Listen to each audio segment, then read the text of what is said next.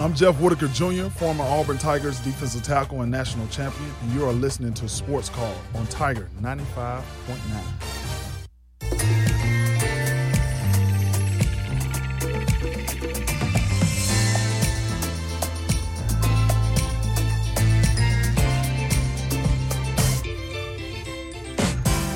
It's a Monday on Auburn's first and Auburn's favorite sports talk show. This is Sports Call Auburn, a program that has been on the air since 1995, bringing you all the latest coverage and news with Auburn athletics.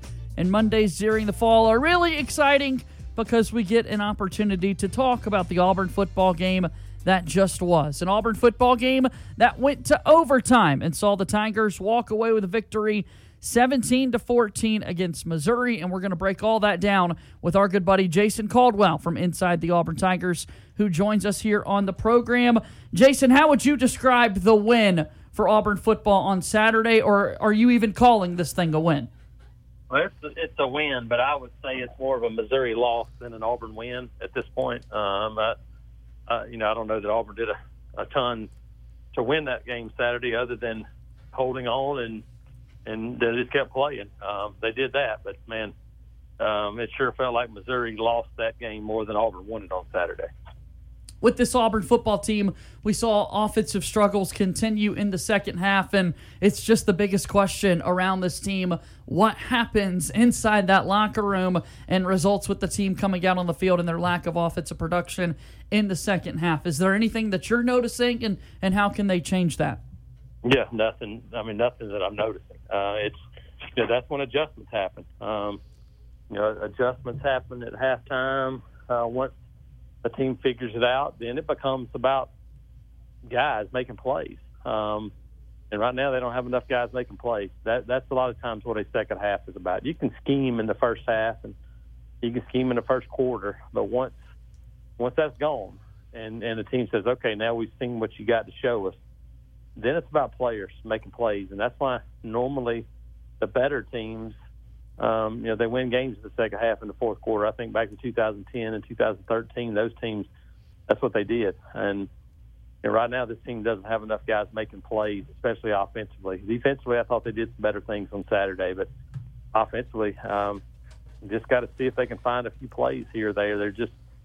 There's not a ton of playmakers that jump out to you on this offense right now, especially if you don't have time or the ability to run the football. It makes it even tougher, and that's what we're seeing right now. Yeah. Jason, talking about the offense a little bit, yeah, I mean, you got some running backs, but, I mean, and you could talk about the quarterback situation, wide receiver situation, but really the offensive line is where that all starts. And, I mean, honestly, they're just terrible. What do you do there? And now you got some injuries starting to stack up. I mean, what do you do if you're Brian Harsin? What do you do if you're Eric Kiesel? I mean, what do you do to try to find some way to make something out of this offensive line? Yeah, well, you got to figure out a way to get rid of the ball quick. I mean, I think, quite honestly, you got to do a lot of what Mercer and San Jose State did, to be quite honest. I think you got to get the ball out of the quarterback's hands.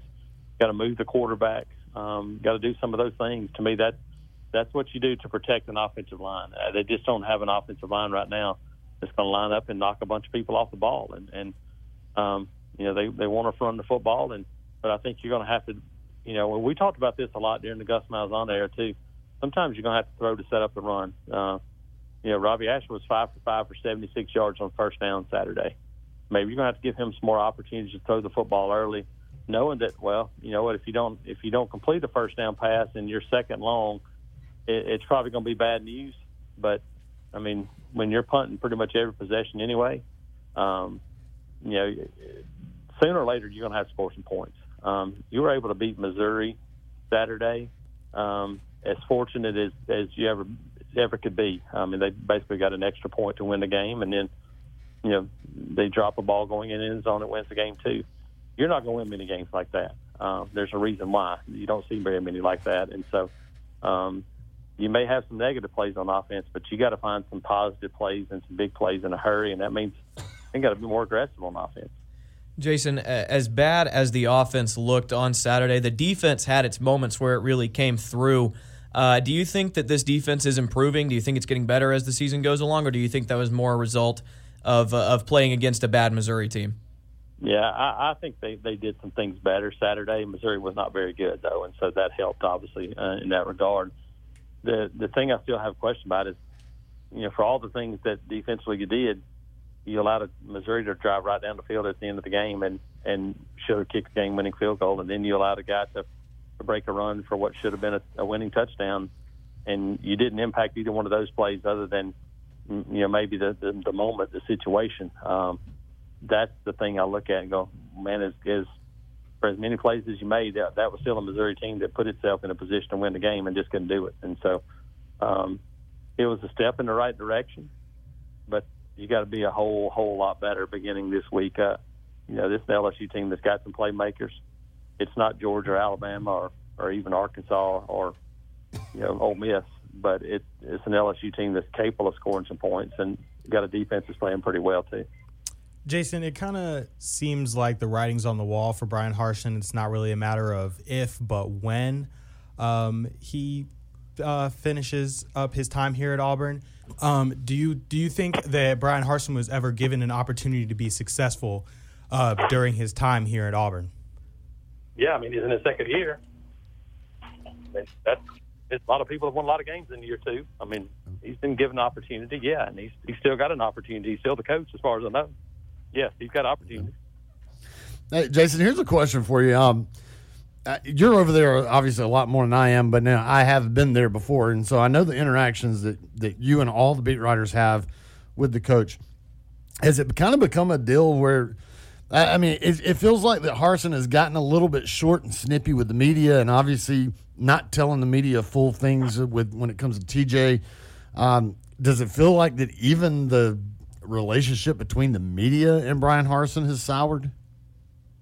No, I thought today he was pretty good. I thought he was fine today. Last week, obviously, you're coming off a game like that, a disappointing performance against Penn State. I thought it was a little different last week, but I thought he was fine today. I mean, he came was pretty straightforward about Tate Johnson. He led off with it. Said, hey, TJ Finley's going to practice this week, and they'll see kind of where he is. So I thought it was fine. I mean, it's different than it used to be, 20 years ago, but that's just the way it is now. There's just not as much interaction between coaches and the media as there used to be, but that's just a byproduct of kind of the way everybody is nowadays, unfortunately. Who's the baseball coach before Butch Thompson, the one that he was here only briefly? Yeah, Sonny Galloway. Sonny Galloway. So we haven't reached Sonny Galloway point yet. No, we're a long.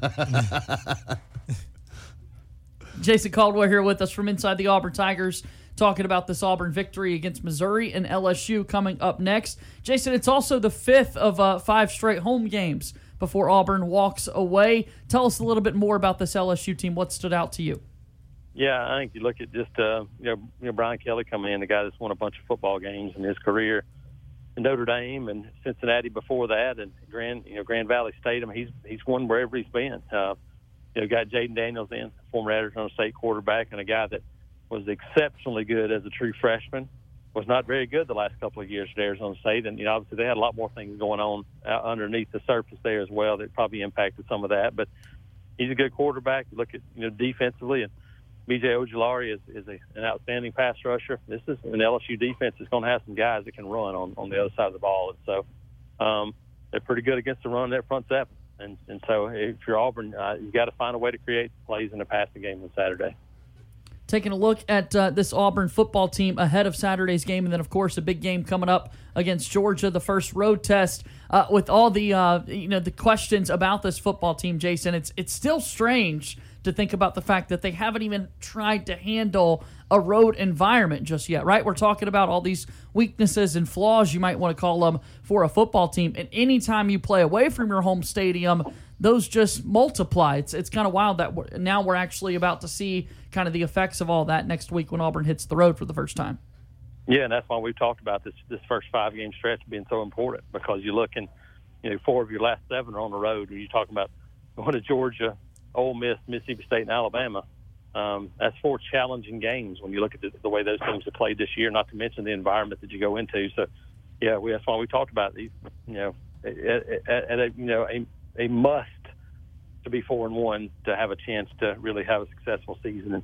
And it's still sitting there. It's still an opportunity, and you're capable of doing that on Saturday, but you're going to have to play much better. Did you get a couple of jump shots up before Auburn started basketball practice today?